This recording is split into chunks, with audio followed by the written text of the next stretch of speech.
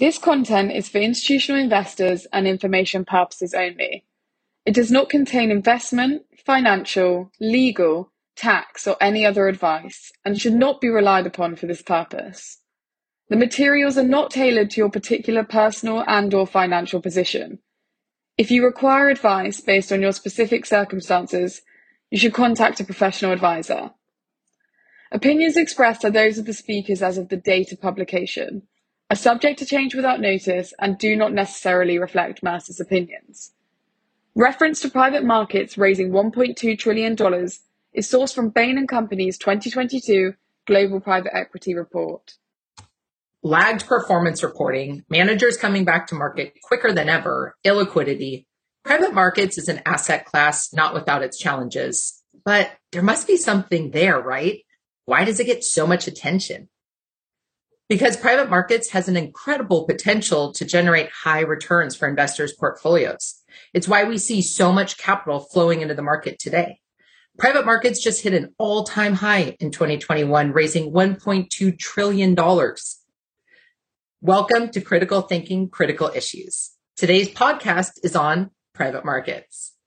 Okay, so the excitement is there, but the excitement was also there for things like pets.com and linens and things. There is no way to know that you are making with 100% certainty the right decisions. But if you have no institutional knowledge, your chance of getting it 100% right would be at the lowest point. It would basically be luck. But with each skill that we acquire, each tool we gain, we get closer to that 100%. And after today's podcast, you'll be that much closer. My name is Amy Ridge, and I'm a partner at Mercer Alternatives. I work with many institutional clients, helping them build, maintain their private markets portfolios, which makes me very selfishly excited to talk with my two guests today. Both are PhD researchers, each of which have been published many times over on this exact topic. We have Dr. Ashby Monk. He is currently serving as the executive and research director for Stanford's new research initiative on long-term investing. His focus is on the design, governance, management, and operation of the world's largest asset owner investors, with a particular focus on technologies that help them make decisions. And Billy Charlton, our own self-proclaimed recovering academic, he is Mercer's global head of private markets data analytics and research. He has over 30 years of experience and leads everything private markets for us here at Mercer. Thank you both for being here today. Thank you. Thank you. I think I need to get into recovery too. You can join Billy. Yeah. Join the journey. Billy, I saw you recently wrote about ways that we as investors can actually hurt ourselves and not even know it, which was a little scary. But before we dive in there, out of all the topics that are relevant to today's market, I did wonder, why did you choose this topic? Why now? Yeah, it's something I've been running around my head for quite a number of years. And one of the challenges, even though I'm a recovering academic, I've always been fascinated with the learning function and how do people take the information that they've made decisions with and either improve it or learn from those experiences. And what I realized was private markets typically has a number of characteristics that make learning very difficult. You know, usually in a learning function, you want quick feedback, you want precise feedback, you want to tie that feedback to certain behaviors. So, you know, if you touch a hot stove, you get burned quickly and you learn not to touch a hot stove again. What I realized is in private equity, private markets, you have a long holding period where you really don't know whether the decision you made today was the right decision for 3, 5, 6 years. Meanwhile, you're still going along that path of making decisions with the same criteria. Another problem you have with it is small portfolios. And you touched on this, Amy, a second ago. One of the critical things across all investments is it skill or luck. Did they get lucky in picking the right sector, or were they smart about what they did with it? In private markets, you typically have very small portfolios. in public markets, you might have 1,000 transactions to look at. In a private markets portfolio, you might have 10 or 15 transactions to look at over 10 years. So that small portfolio thing makes it very difficult to separate out that skill and luck component to it. The other thing about it is the noisiness of the returns. You don't know, there is always, a sector aspect to private markets, but most private market fund managers do not rotate sectors. Their skill set is tied directly into the sectors that they have experience with. So it's not so much a sector selection, it's what did they do with it. But again, because you have a small portfolio, you just don't know whether that decision they made or that investment they made in that company was due to their value creation, or was it due to they just picked the right sector. And then finally, one of the challenges in private markets, and I'm sure Ashby can talk to this quite a bit, is I know very much what my fund managers do specifically. I don't know what everybody else's fund managers are doing. And so you don't have the ability to benchmark very clearly against other people. So these things kind of factor into, and I mentioned this a second ago, if you develop a criteria by which to make decisions in private markets, you may not know whether that's the right criteria for 3, 4, 5 years. Meanwhile, you're continuing to build out that portfolio. This is compounded because, and I think I was thinking about this after we talked the other day, this is compounded because private markets has become a much bigger part of people's portfolios today than it used to be. It used to be 5, 10% maybe. Now it's going to 10, 15, 20, 30%. And so when you become a bigger part of the portfolio, these critical learning issues and the ability to benchmark properly become much more important to the investors. And I think that's factoring into it. There is much more attention in the space, as you mentioned, Amy, and it, I think some of these factors are very challenging for new people coming in. On top of that, if you have staff changes, if the people that made the decisions 3, 4 years ago leave, and now you get a new group of staff coming in, now you're starting the clock over again. So all these factors kind of make it a difficult challenge to invest successfully in private markets. I definitely see that, especially that information limitation piece with clients. Benchmarking is the most imperfect exercise, but we try to do it and we try to compare a fund to the larger universe, but you don't know what each underlying fund is in a benchmark. So to your point, it's hard to know, well, what's great in your portfolio versus is it better than what I have in mine? Even doing a peer analysis is really hard because there's all these anomalies in how people invest. So Ashby, as Billy mentioned, you actually spend a lot of time researching long-term investing. And you spend some time on the investor side. And so I wonder, how have you seen issues that you have found just come up again and again? And why do you think that is? So walk us through your research. Yeah, no, thanks. Thanks for having me. I agree with almost everything Billy said. I only say almost because I'm still trying to figure out if I can find something that we can debate. But so far, I don't think I have anything. I spend my life looking at pension funds, sovereign funds, endowments, foundations, and I can tell you they increasingly see private equity, private assets as a requirement to meet their promises. They've made some promise out there to a university to fund a program or to some pension system to fund old age retirement. And in order to meet that expected return, they need private equity. So I think part of the reason we're also interested in this space is it is this critical input to meeting, the promises. And so you're seeing it ramp very quickly. I mean, it's like you wouldn't even describe it as an alternative asset anymore. It's very, very much a conventional asset. And I think I was thinking about this. I think there's 3 things that come up a lot. The first thing is alignment and access. So as you're moving into the private markets, private equity, venture capital in particular, you're going to be partners with these GPs for 10, 14 years. I mean, some of the life cycle of these funds go out to 18 years. Now that we have evergreen funds, maybe you're partners forever. And so ensuring that you have an alignment of interest between the limited partners and the general partners is not a trivial thing to do, especially if you're really in the business of shuffling up and down Sand Hill Road or doing your best to get access to a top private equity fund. And so I hear that coming up time and time again, that like LPs being forced to sign terms that they find onerous or misaligned.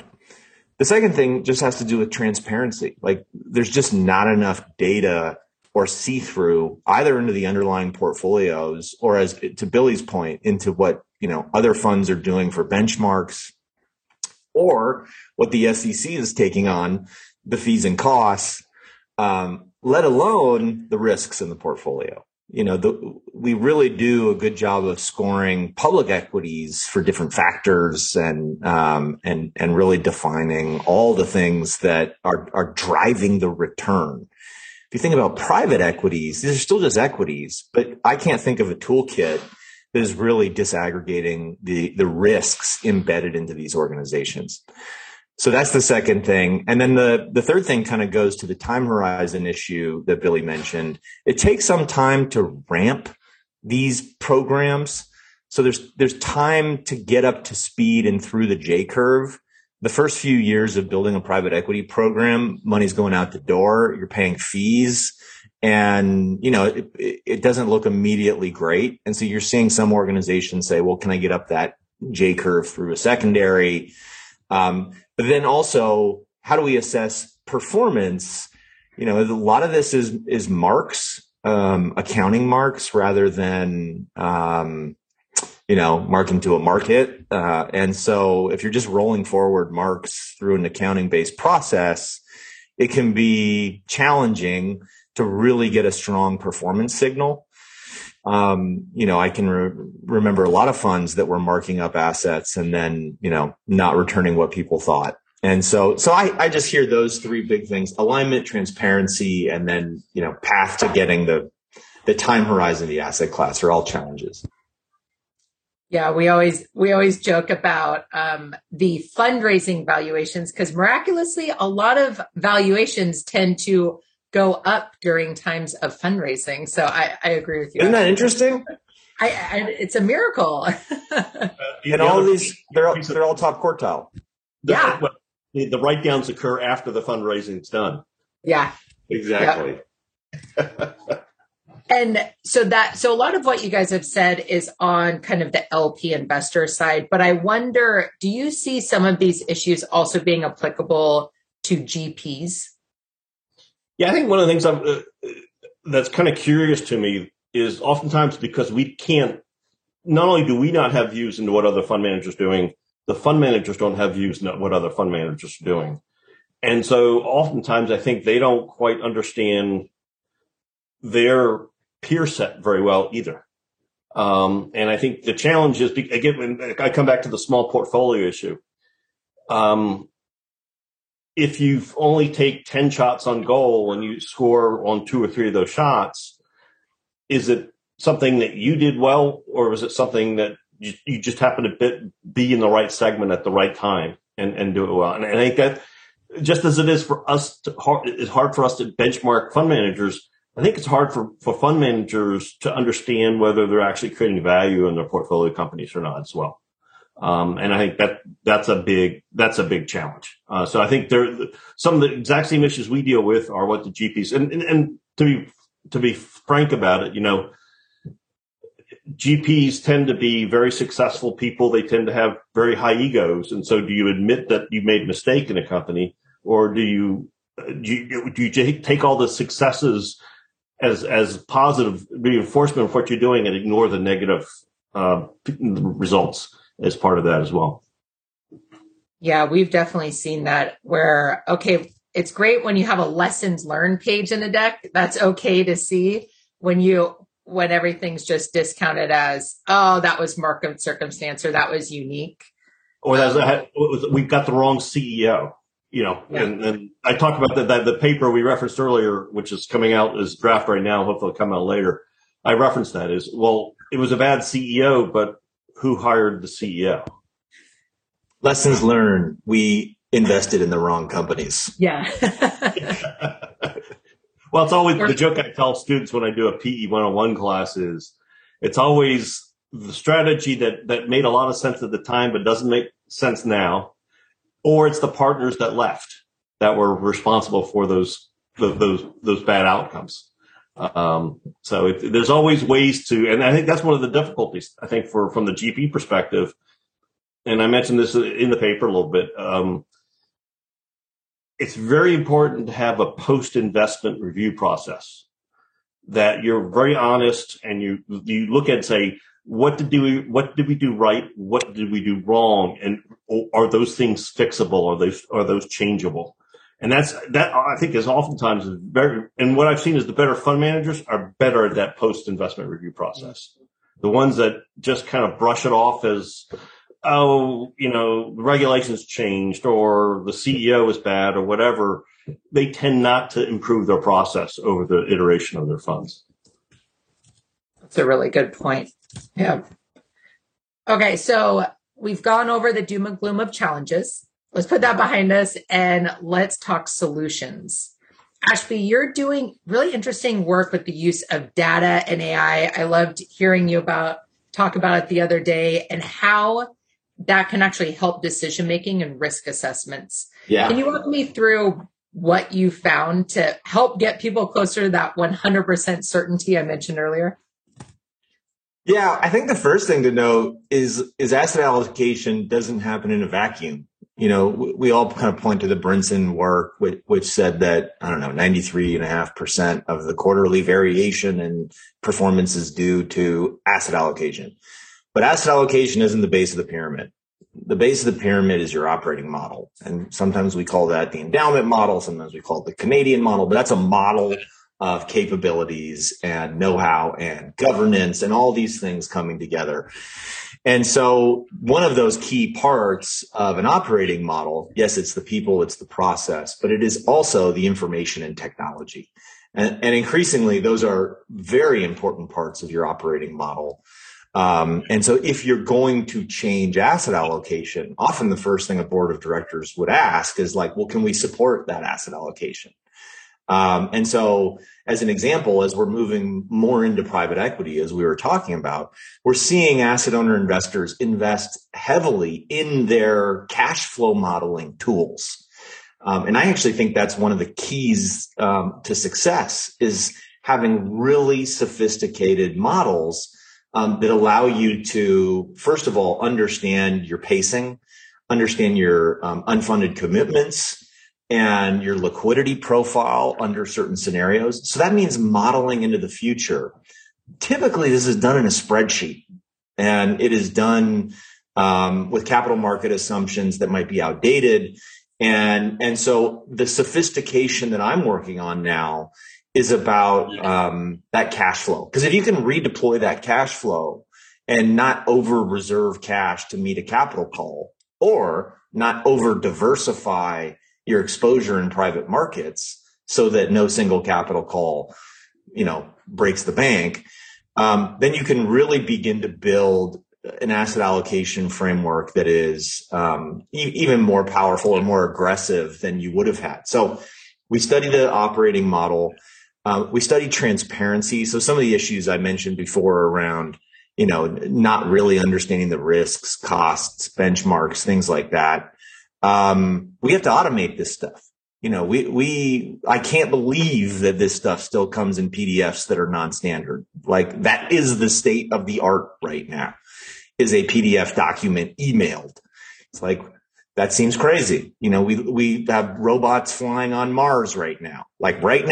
And yet we are getting PDFs from our private equity managers. So, those are the types of big projects we're working on at Stanford. And it's all about bringing technology and empowering these long-term investors just to have more information when they make a decision. Yes, we get those PDFs often. So I am happy to hear that there will be progress on that soon, hopefully. And I know we have a lot of CIOs tuning in today. And Ashby, I am sure that they would love to hear what you found on just the organizational structure side. I know there's optimal structures and things that can enhance better decision making. What have you found on the org side? Yeah, well, look, like I said, I think your operating model can really set you up for success in private equity for sure. And most of that has to do with being a good partner to your general partners around things like co-investments. So you see tons of big asset owners, less so on the foundation endowment side, but very much so on the pension and sovereign side, doing co-invest to blend. I just banged my thing. To blend down the cost of private equity. Let's do directs alongside our GP, no fee, no carry. Well, you negotiate that into your limited partner agreement, but it's hard to do, and it's hard to be fast and become a good partner. And so I've seen a lot of organizations redefine their delegation frameworks in order to push power to the edge of the organization, which then allows the portfolio managers to transact quickly. That means a few things. You need data systems to power a more data-driven decision-making process rather than a process decision process. We use investment committees today in many of these organizations because we don't trust our data. So everything has to flow back to an investment committee, and human beings with experience and knowledge kind of assess the, in quotes, facts, and then make a decision. Well, if you get comfort around your data, again, that's organizational. That's about really getting clean, good data that you can then feed through the system into chief investment officers, chief risk officers, and that type of data then can empower new delegations. And it's delegation frameworks, in my mind, that are one of the kind of most important organizational tools to deliver out performance. If you showed me 20 pension funds delegation frameworks, I could pick out the best pension funds in the world just by reading how do they delegate? How do they design a delegation framework that it pushes them to win deals when they're competing? So that's a big area of focus for us. The governance and the technology that underpins a really smart delegation framework. So your optimal, who would be the winner in that delegation? You have in model, would it be the one that has delegated down to a certain level? Is it wider delegation? When you say you could pick the best? Good call. Yeah, no, I would say you would look at size of commitment that can be made by the team and how it's overseen, right? So the size of the commitment made by a portfolio manager, maybe they can say yes to a deal that's 50 million. And then they have to go to the head of private equity for a deal at 100 million. And then it goes to the CIO for a deal at 500 million. Okay. You know, these are the types of things that we expect. And if you're doing 2% of the fund, you go to the board. And then the delegation frameworks get really smart when you talk about what's required for the delegation framework to be implemented. You know, like we need this data in place. We need these systems in place. The asset allocation framework needs to be in green instead of yellow or red. You know, these are the types of inputs that allow an organization to build a navigation model for the future that isn't reliant on constantly coming back to the board. And we have seen a big influx, to your point, of the use of co-investments in portfolios, potential return driver. Billy, do you agree with what he said on the co-investment piece? Because I know that you've done some research here and you've worked with clients on co-investment, kind of adding it to portfolios and that governance piece on it.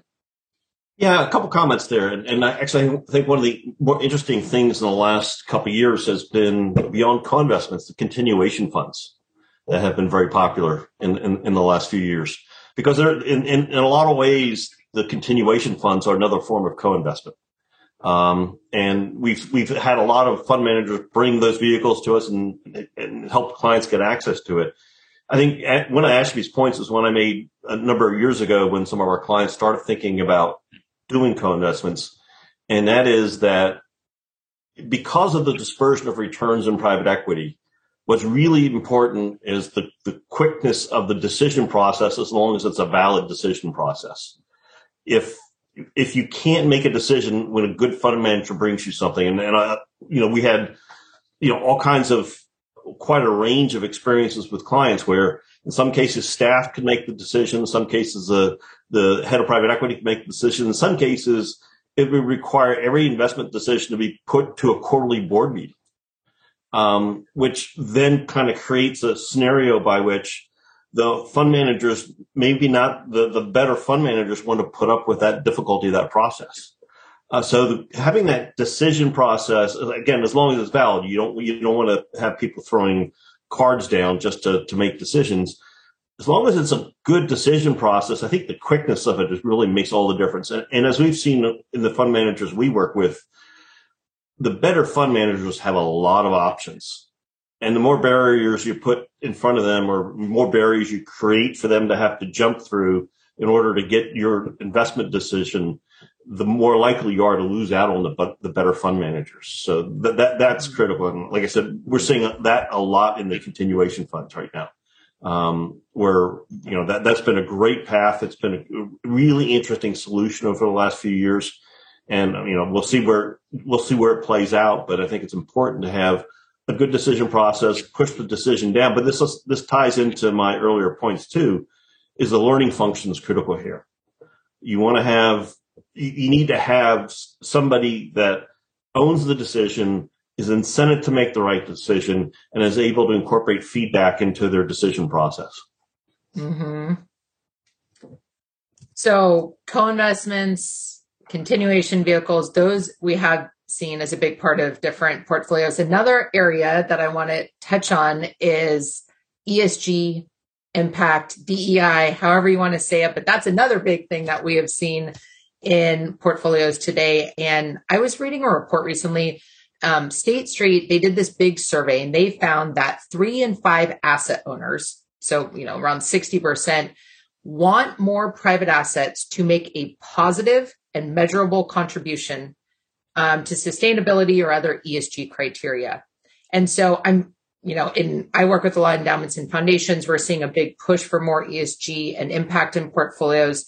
Just wondering if you guys have seen any great ways to do this, if you have any guardrails that we should all be aware of as a lot of investors are going down this journey. Yeah, I can jump in there. I feel like these issues are really insightful in terms of helping to understand your portfolio. So first of all, why not get that data, that information about the sustainable development goals and how my portfolio affects it? So that's a measurement aspect that I would describe as like putting on a different pair of glasses at the optometrist. So you have your traditional glasses that you wear to see, all the different risks, volatility, value at risk, all these kinds of things. And you take those glasses off, and maybe these glasses are sunglasses, and you put on it's giving you the ESG kind of understanding of the portfolio.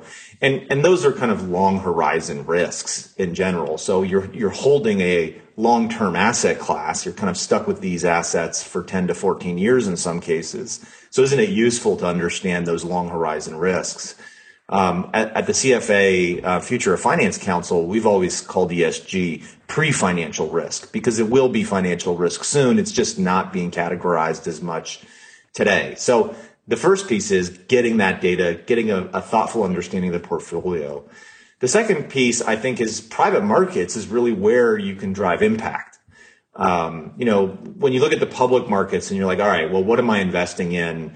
And what are the outcomes from those investments? It's harder to point and tell stories about how your investments have transformed the world, through public market investing. You might point to Tesla and say, look, Tesla has made electric cars cool. And that's a pretty neato thing for the world. But a lot of people see the private markets as a pathway to solutions and true impact investing. When you read venture capital websites, it often reads like an impact investors website, like mission-driven entrepreneurs trying to solve society's. Is this founders fund or is this some impact investment fund? Turns out it's founders fund that talks like that on their website. Literally talks about how founders that make $50 million have more money than they'd ever want. So they need that mission-driven impact focus to continue to build a $5 billion company. And so that's why I think the private market is so interesting. And in terms of guardrails, I would say we need some experimentation right now, and we need to see how these organizations are using data and driving impact. I think we need measurement. I mean, this comes back to the thing I've been saying the whole time. We need far better data and measurement flowing from portfolio companies through to the limited partners. And just following up on Ashby's comment, I would say that in my experience, the demand for those aspects exceeds the supply right now in the market. But on the other side of that is one of the reasons private markets fund managers are successful is they're relatively smart people, and they will adapt to what the clients are asking for. So while private markets may be not as advanced or sophisticated in these practices at this point, if LPs are telling them this is what we want, they'll find a solution for it. Yeah, well, I've seen that. I spent a lot of time in energy investing for a portion of my career. And it's so interesting. Exactly at that point, the traditional oil and gas funds are now launching renewables or energy transition funds. And just to see that pretty big difference in what they're focusing on is an extreme example, but it is definitely happening. Well, I know we're coming up on time. And as we wrap up, we have covered a lot today. I want to boil it down, and I want to give each of you 1 minute each to answer a last question. I'm going to start with you, Billy. You really kind of help us focus on the LP side, what we should be looking at. What is the number one thing that LPs should be including as part of every due diligence process based on what you have seen in the market? I'm going to answer that in two ways. The first one is the way not to do it, because what I've seen people do is, especially after years of experience, you learn what mistakes you've made in making some of your fund decisions. So you throw those questions onto the back of your DDQ, your due diligence questionnaire. So all of a sudden, at the end of the day, you have an 80-page due diligence questionnaire. Gives you a lot of answers, but not necessarily a lot of really good information about how to improve your decision. The number one thing that's important to me, and again, I've been in this market for a couple decades, is understanding the value creation process of the individual fund manager. That's the critical piece of your evaluation. So sometimes it doesn't lend itself to necessarily adding another 5 or 6 questions. It lends itself to digging into the portfolio, spending time with the fund manager, and understanding how they improve those companies. And oftentimes, I mean, you've been in the market for a while too. Rarely is it a linear process. Rarely do you go revenue increase 5% a year, right? Oftentimes there are hiccups, there are problems along the way, there are personnel problems, there are product problems or market problems. So what you want to understand is, how did they navigate them? And what was the process they employed to make the decisions to finally get that company successful? And that doesn't work in questionnaires very well. That's knowing the fund manager well. It's understanding the portfolio, and also understanding, one of the advantages we have as consultants is we see into a lot of different portfolios that other people don't. And that gives us the ability to help guide our clients in making those decisions. And oftentimes, to kind of cycle back to my original point, with small portfolios, you really have to make a judgment call of saying, was this a good decision process, or was this just because they bet on the latest pets company, as you to tag into your, because that was all the rage for a while. Everyone had a pets company. Everyone had everyone's got a crypto company in their portfolio right now. Everyone's got one of these. I got one of those. So is it the market, or did they actually help that company develop along the path? And I think that, to me, is the critical part, the value creation process. And it seems so critical as well, as a lot of people believe we are coming into a market downturn. And I know that was really a big difference maker between fund managers we saw succeed and come out the other side of the global financial crisis and the ones that didn't. Because if it was a market wave and not like true gritty, we step in, we fix companies. If there's a downturn, we know how to keep them afloat until there's a turnaround. I think that was such a difference in the success that we saw there. So I think definitely coming into this next market cycle, those questions are absolutely important. And Ashby, for you, 1 minute to you. I know you probably have a lot of great stories because you work with a lot of large institutional investors, which I'm sure is interesting. What's the great story you can share with us? I think like the really interesting things happening right now on the LP kind of asset owner side have to do with just putting new funds in business. So if you recall, like when we started this podcast, I said that a lot of the LPs are concerned about alignment of interests and access. And one of the great ways to solve both those problems is to try to spin somebody out of an existing GP and anchor their fund. And I kind of was on my hobby horse about this for a long time, saying, look, the greatest investors in the world are still in distress when they're starting their business, their first time fund. And it's really the only time they're in distress, because once they're going, the performance is good. They've got limited partners behind them. Good luck changing a hurdle or, changing some term in that document at that point. But if you can spot those teams that are really crushing it and go talk to them about, hey, do you want to be your own GP? Are you sick of giving most of the carry to this figurehead over here? And you'll find that for most of these people, that's in their life plan. They do want to go start their business. And you're seeing that a lot now with, pension funds coming together. And the example is Constellation Capital. You have 6 pension funds that now are incubating and owning some of the GP, but they're not alone. We were talking with lawyers here the other day. The hottest thing right now is for anchors to take ownership in GPs. That is just everywhere. And so that production function of private market returns does feel like it is shifting a little bit. And I love that anchor, because if you're just chasing the third-time funds, fourth-time funds out there, you're going to pay up. And that alignment and value may just accrete to the GP. So that's what I see. That's the exciting. Yep.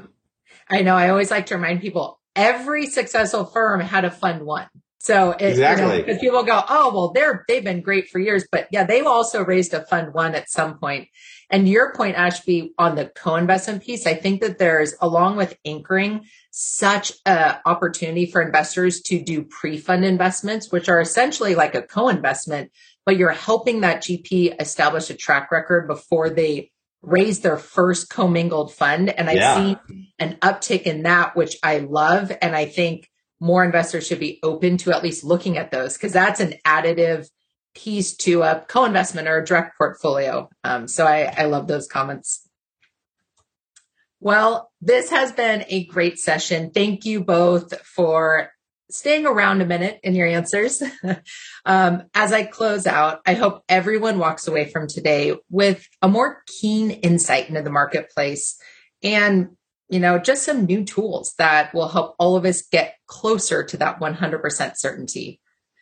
Thank you to Ashby and Billy for joining me today. And of course, thank you to our listeners. If you'd like to learn more about anything we've discussed today, please contact us at ctci@mercer.com. I'm Amy Ridge, and thank you again for tuning in.